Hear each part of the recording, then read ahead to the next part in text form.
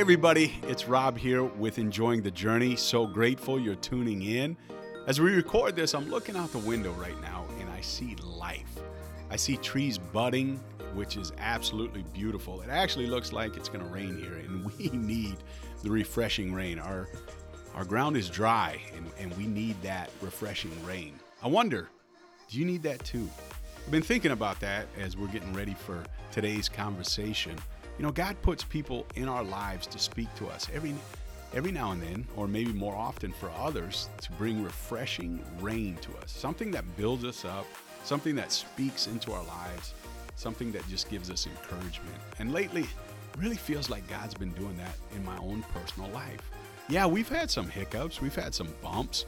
I'm still a parent, so I definitely don't have great days every day. I'm trying to graduate a senior. I'm trying to help navigate teenage daughters and all of that. So you can imagine, if you are a parent and have gone through those stages in life, what I'm talking about. But there have also been some joyous moments. And don't mishear me. Of course, I'm excited about my son graduating, and I'm excited about having two beautiful teenage daughters. It's just the reason I have gray on the sides of my head now.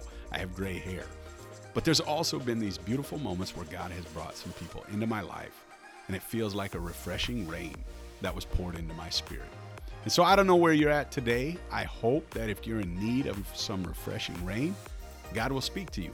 And maybe it's through this conversation with our friend Brent. We had a great time talking about what God is doing in and through Brent, and I can't wait to share it with you. Thanks so much for joining us. And as always, I hope you find a little more joy in your journey.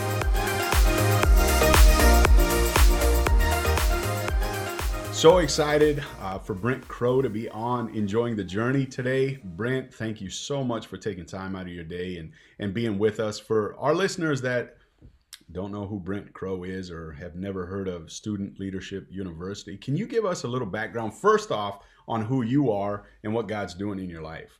Yeah, sure. Thank you, buddy. Well, first of all, most people don't know who I am, and that's okay, and that's a good thing.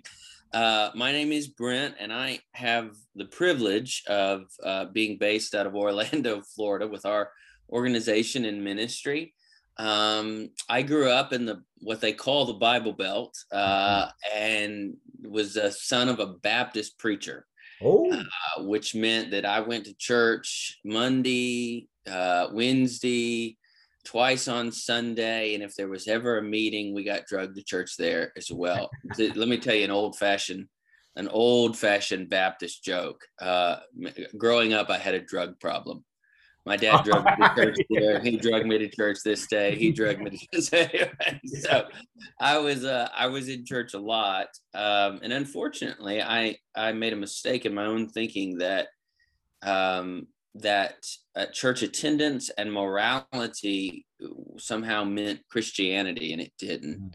And I remember when I was 17 years old, and I awakened to the idea that Jesus didn't die on the cross to morally reform me, but rather to transform me.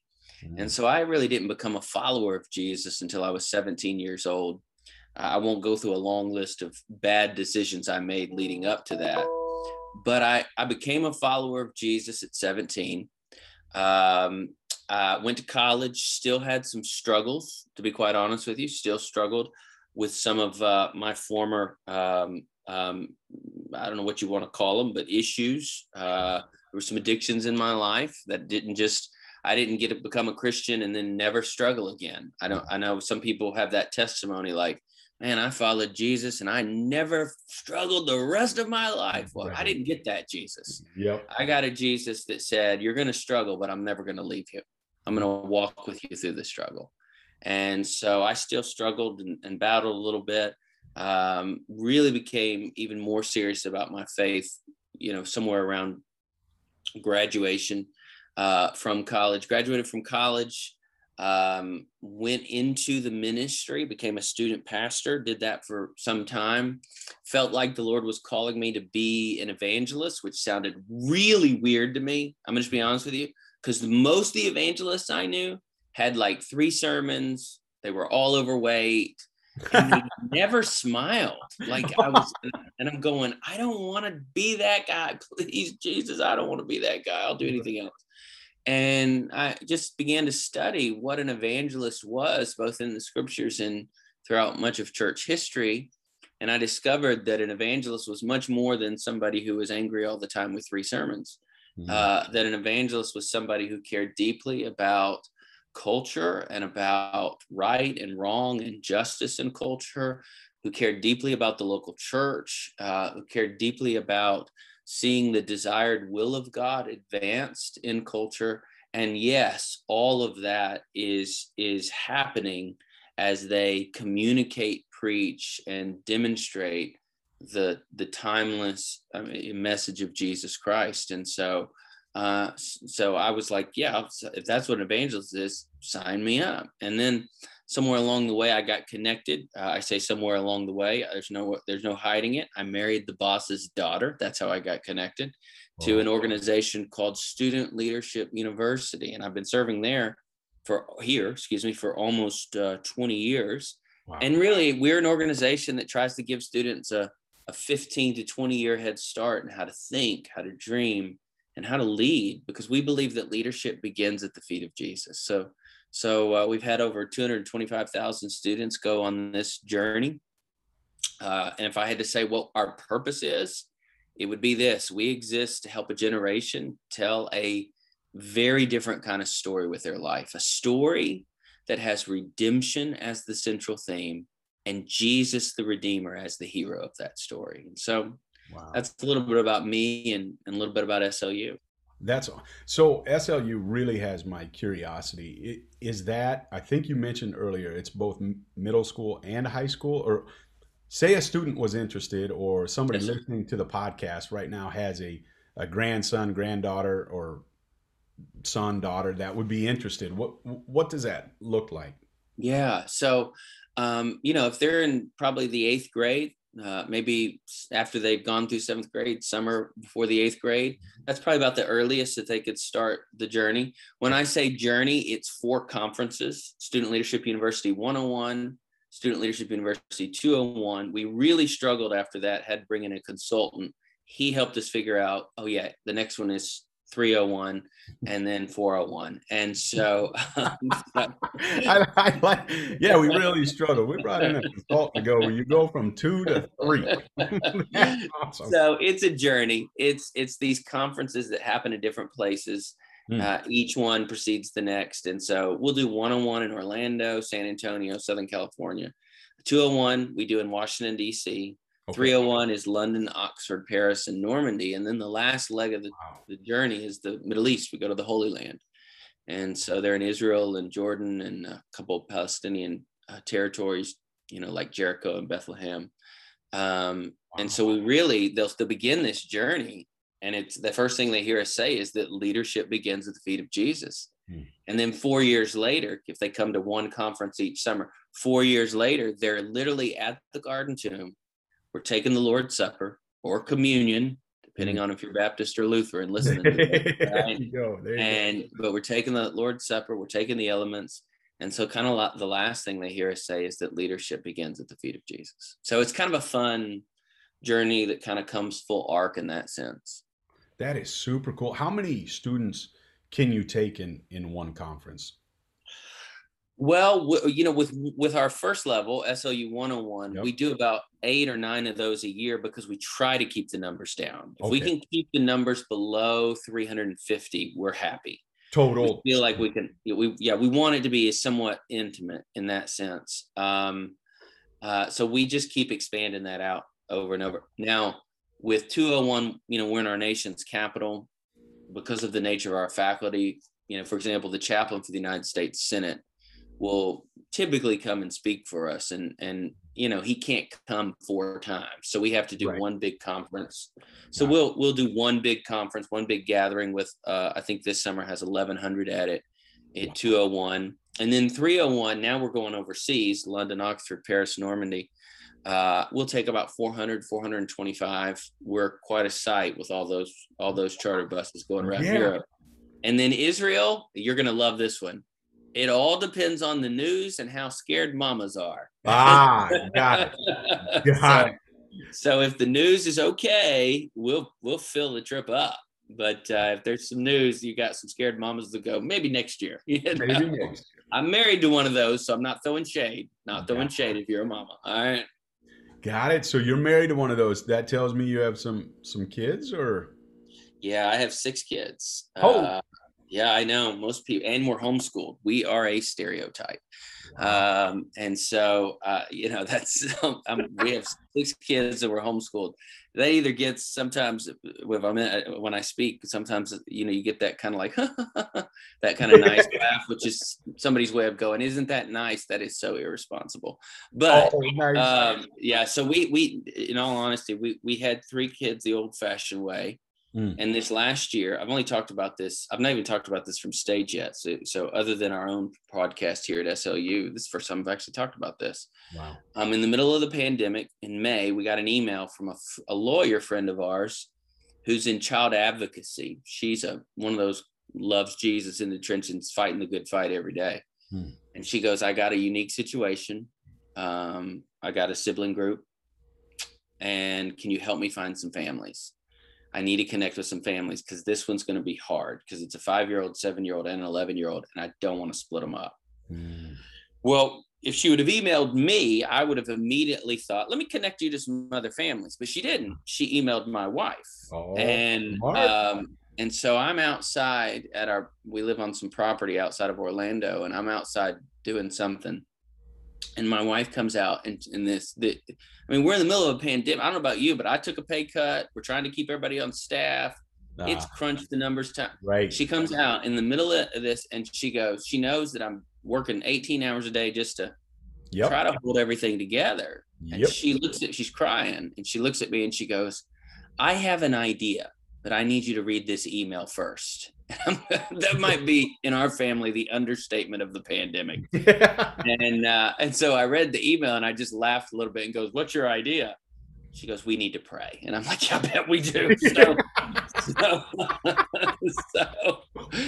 we went on a walk, we got on our knees, and all I can tell you is that almost that phrase came to mind with John Wesley when he heard the introduction to Luther's commentary on the book of Romans, and his heart was strangely warmed. My heart was strangely warmed that day. We hit the fast forward button. Our babies were in a tough spot. So we adopted 3 kids. We found out about them at the end of May. They were in our home by the end of June. Every law that could be broken was broken by people who love Jesus to get these kids out of a tough situation. I mean, home studies were done like quick, and the judge was like, come over to my house on a Saturday. And so we have 6 kids, but 3 of our children have been with us only for 10 months. And so my house right now is a 5-year-old, an 8-year-old, two 12-year-olds, a 14-year-old, and a 15-year-old. Oh, I'm trying not to do that awkward thing that people do when they're That's okay. I get it all the time. Wow. And how's the transition been for your kids that were already in the home? Great. They have been amazing. We tried to adopt 3 years ago. Okay. We had already prepared them for that, and it didn't work out. We had a couple we went through the system. I don't want to throw shade on the system, but we just had a hard time. We couldn't get anybody to call us back. We were in the system for 3 years. Wow.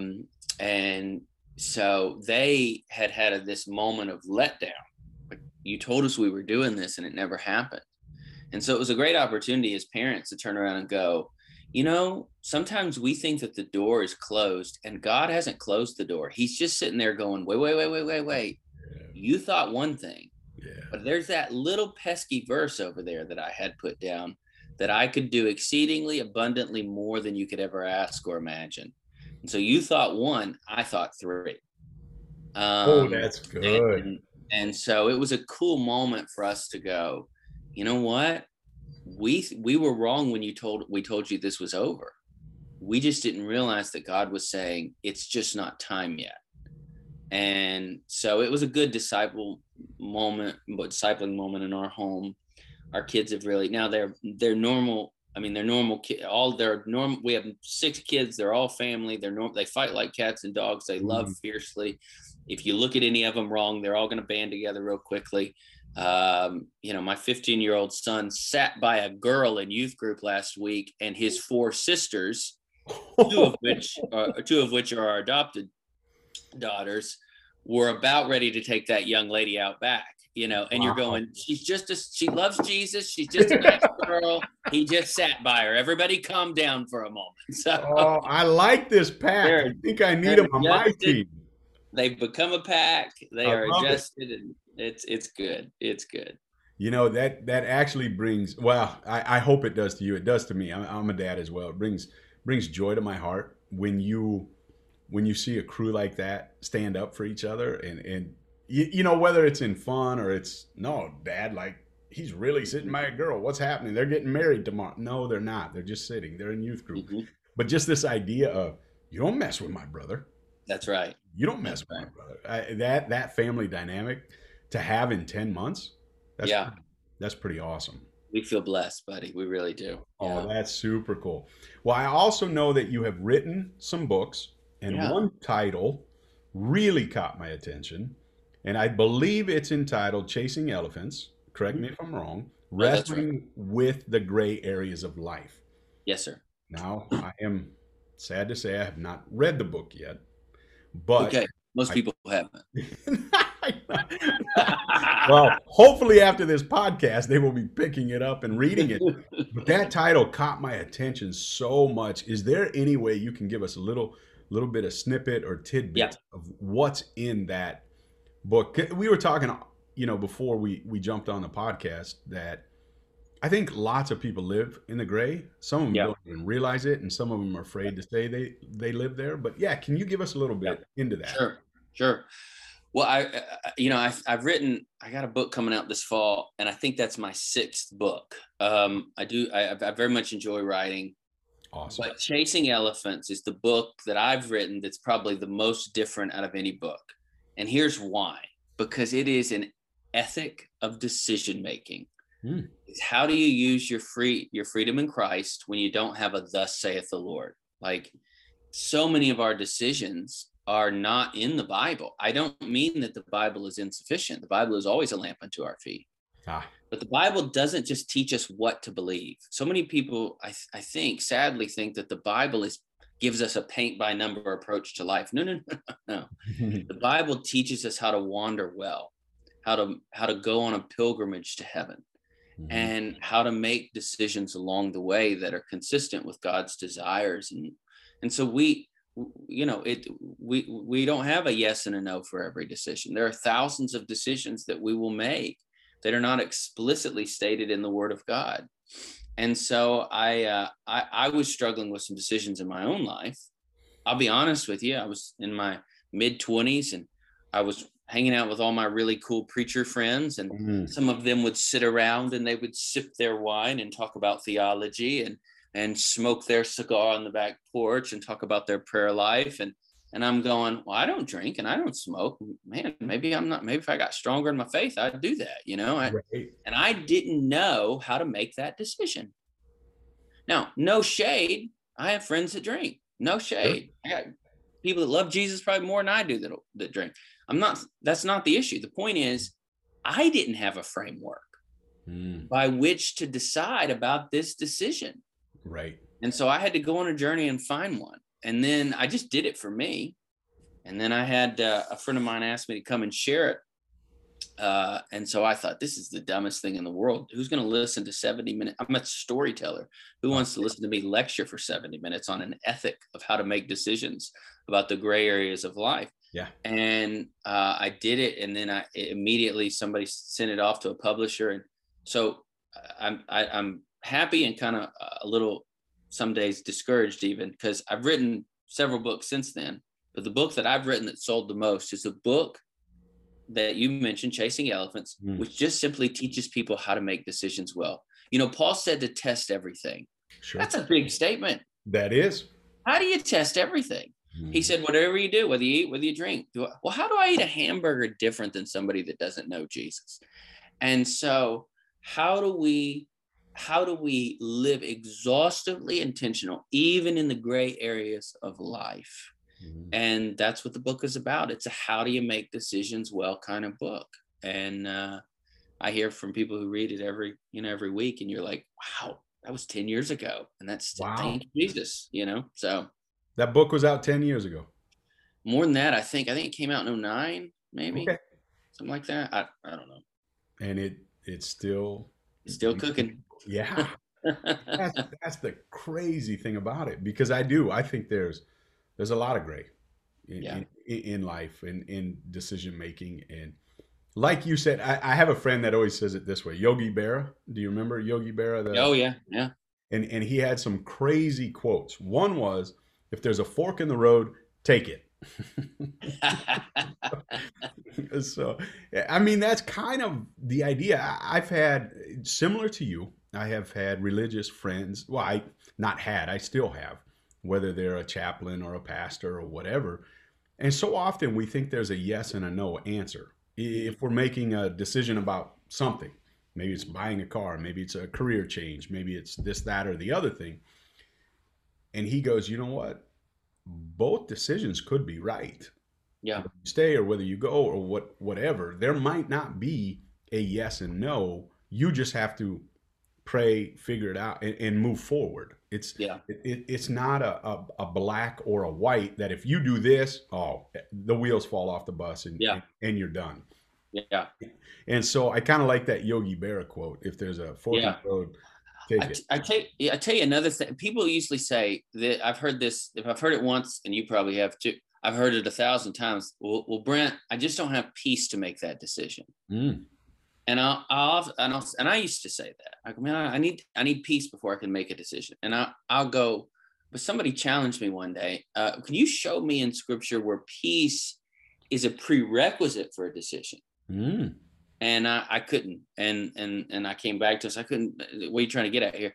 And they go, well, it's this simple. Peace is the fruit of a godly decision, not a Mm. prerequisite to making a godly decision. The peace is what you receive once you've made it. And so I think what the great tragedy for so many of us is that we're comfortable living with ambiguity. And God doesn't want us to walk in the shade. He wants us to walk in his marvelous light. Right. And so there's this idea. Paul in Romans 14, when he was dealing with two different kind of freedom issues, gray issues, if you will, he dealt with, is every day holy, or is one day more holy, or can you eat meat that's been sacrificed to idol, all that stuff. Sure. But right there in the middle of all that, he makes this statement: let each man be convinced in his own mind. Mm. And that goes back to what you were saying. We need to have clarity and move forward. Right. Right. And then we get to walk in the peace of that, which is the fruit of making that decision. And so yeah, that's what the book is about. It's just designed to help people think and make decisions well. That's awesome. And I'll go back through and read your other titles too, and then we'll push that one for you as well. You're That one, kind. You're kind. oh, that one just, I told you before we started recording too, when you're the guy in a chair, Gray seems to relate to you so Yeah. extremely well. And our listeners, if you're new, when I say chair, I don't mean a lounger, I don't mean the couch, I don't mean a swivel chair, I mean a wheelchair. And Hmm. so when you're up against a disease you cannot currently beat, you find a lot of gray in life, Yeah. even through your thoughts of healing versus no healing. To, you can argue, well, if you had the faith of a mustard seed, you can tell Hmm. that mountain to go this way. And but then if you go into First John, it's whose sin is this, that this, Hmm. is it the Father? It's neither. It's for the glory of God. Well, you've got to wrestle through all that. Yeah. So if you're in a sickness or whatever it may be, and, well, I don't have healing right now, so it must mean I don't have enough faith. But wait, over here it says it's not about that. It's about the glory of God. Hmm. And we get to do a Christian music festival, and I was just having this conversation with a friend 2 days ago in my office, and Bart Miller, the lead singer of Mercy Me, Hmm. shared this one time, and it finally just struck a chord with me so immensely. His son has some form of type 2 diabetes. Yeah. Of course, he's wrestled with that and prayed for healing over and over and over and over for years. Wow. And he said on that stage that night, he said, I think my thorn in my flesh, talking about Paul. Paul had a thorn in his Yep. flesh. He goes, I think the thorn in my flesh is knowing that God can heal my son at any moment, Hmm. but chooses not to. Yeah. That's the gray Yeah. area of life for Yeah. some of us. Yeah. And so that's why I'm so glad you have talked about that book. And I'm going to tell listeners, go check out Brent Crow and Chasing Elephants, Wrestling with the Gray Areas in Life, and the 5 other books that he's got as well. Check those out. Check those out as well. But Yeah.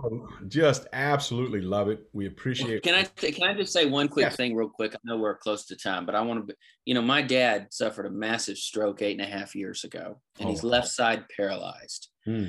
He walks with a cane, but when he goes places, he has to be in a chair. Sure.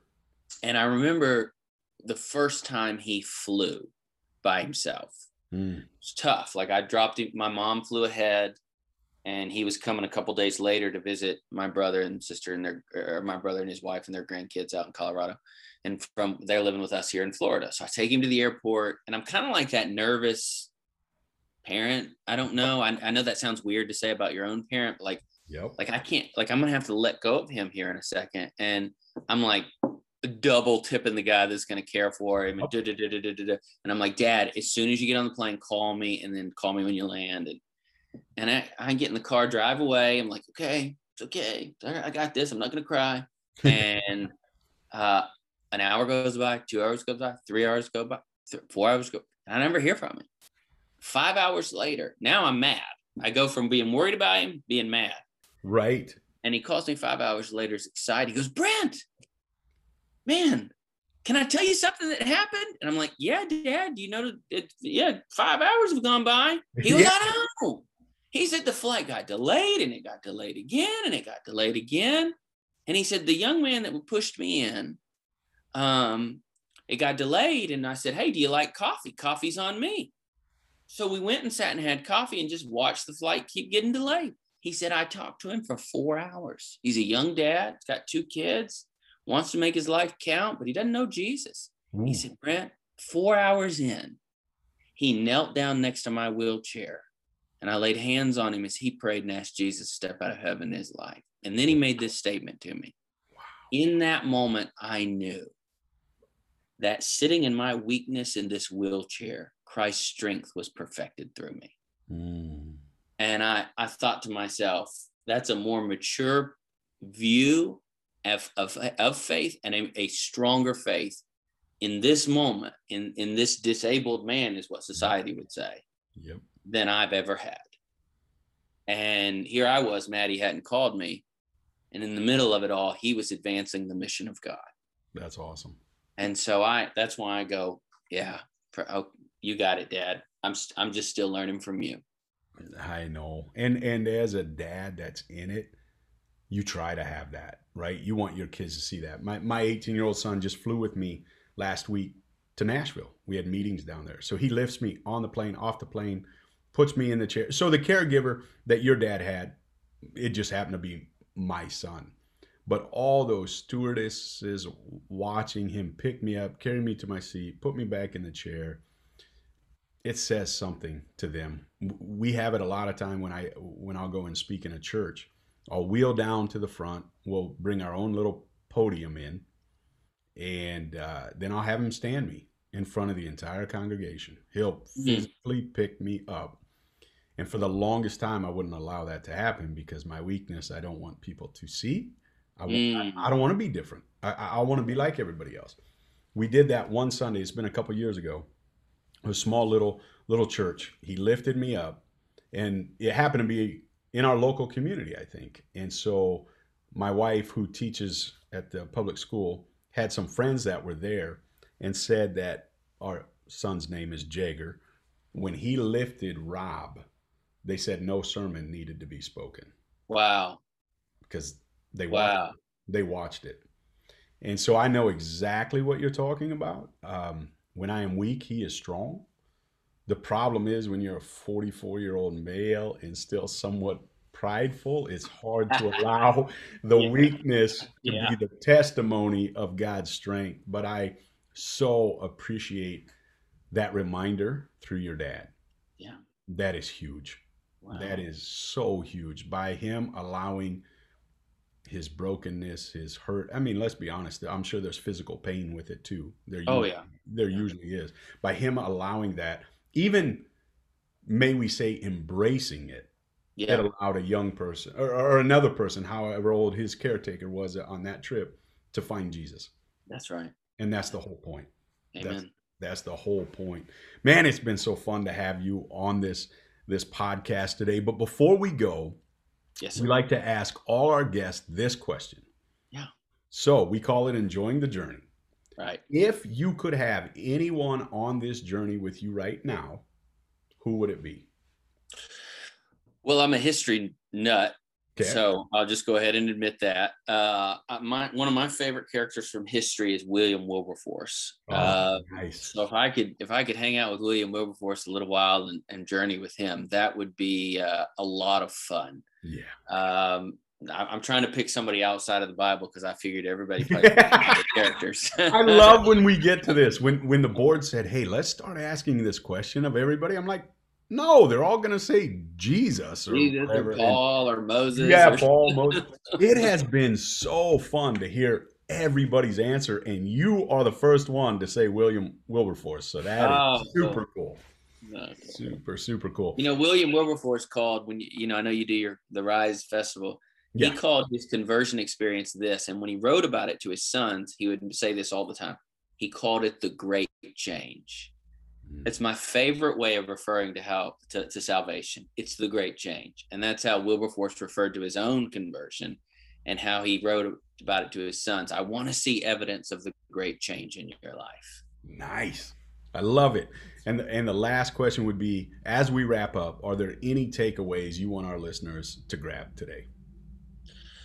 Well, this is Enjoying the Journey podcast. Yes. And I think journey is the best word to describe what it means to be a Christian. We are sojourners. We are wanderers. We are pilgrims making our way towards heaven. So if I left our listeners with anything today, it would be this.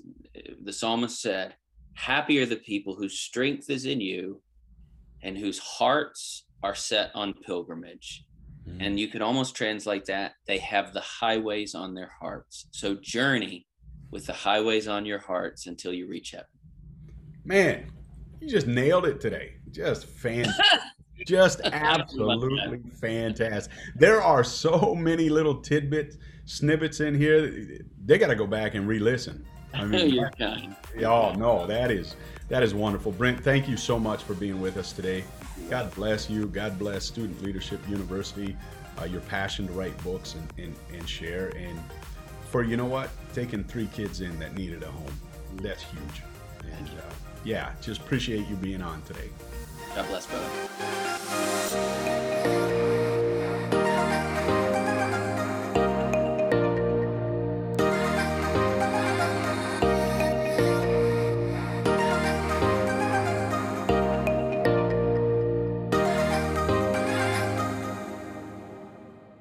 Thanks for tuning in to the Enjoying the Journey podcast, brought to you by Rise Ministries. Remember to subscribe on Apple Podcasts or wherever you get your podcasts, and to follow Rise Ministries on any of our social media channels. Thanks for listening.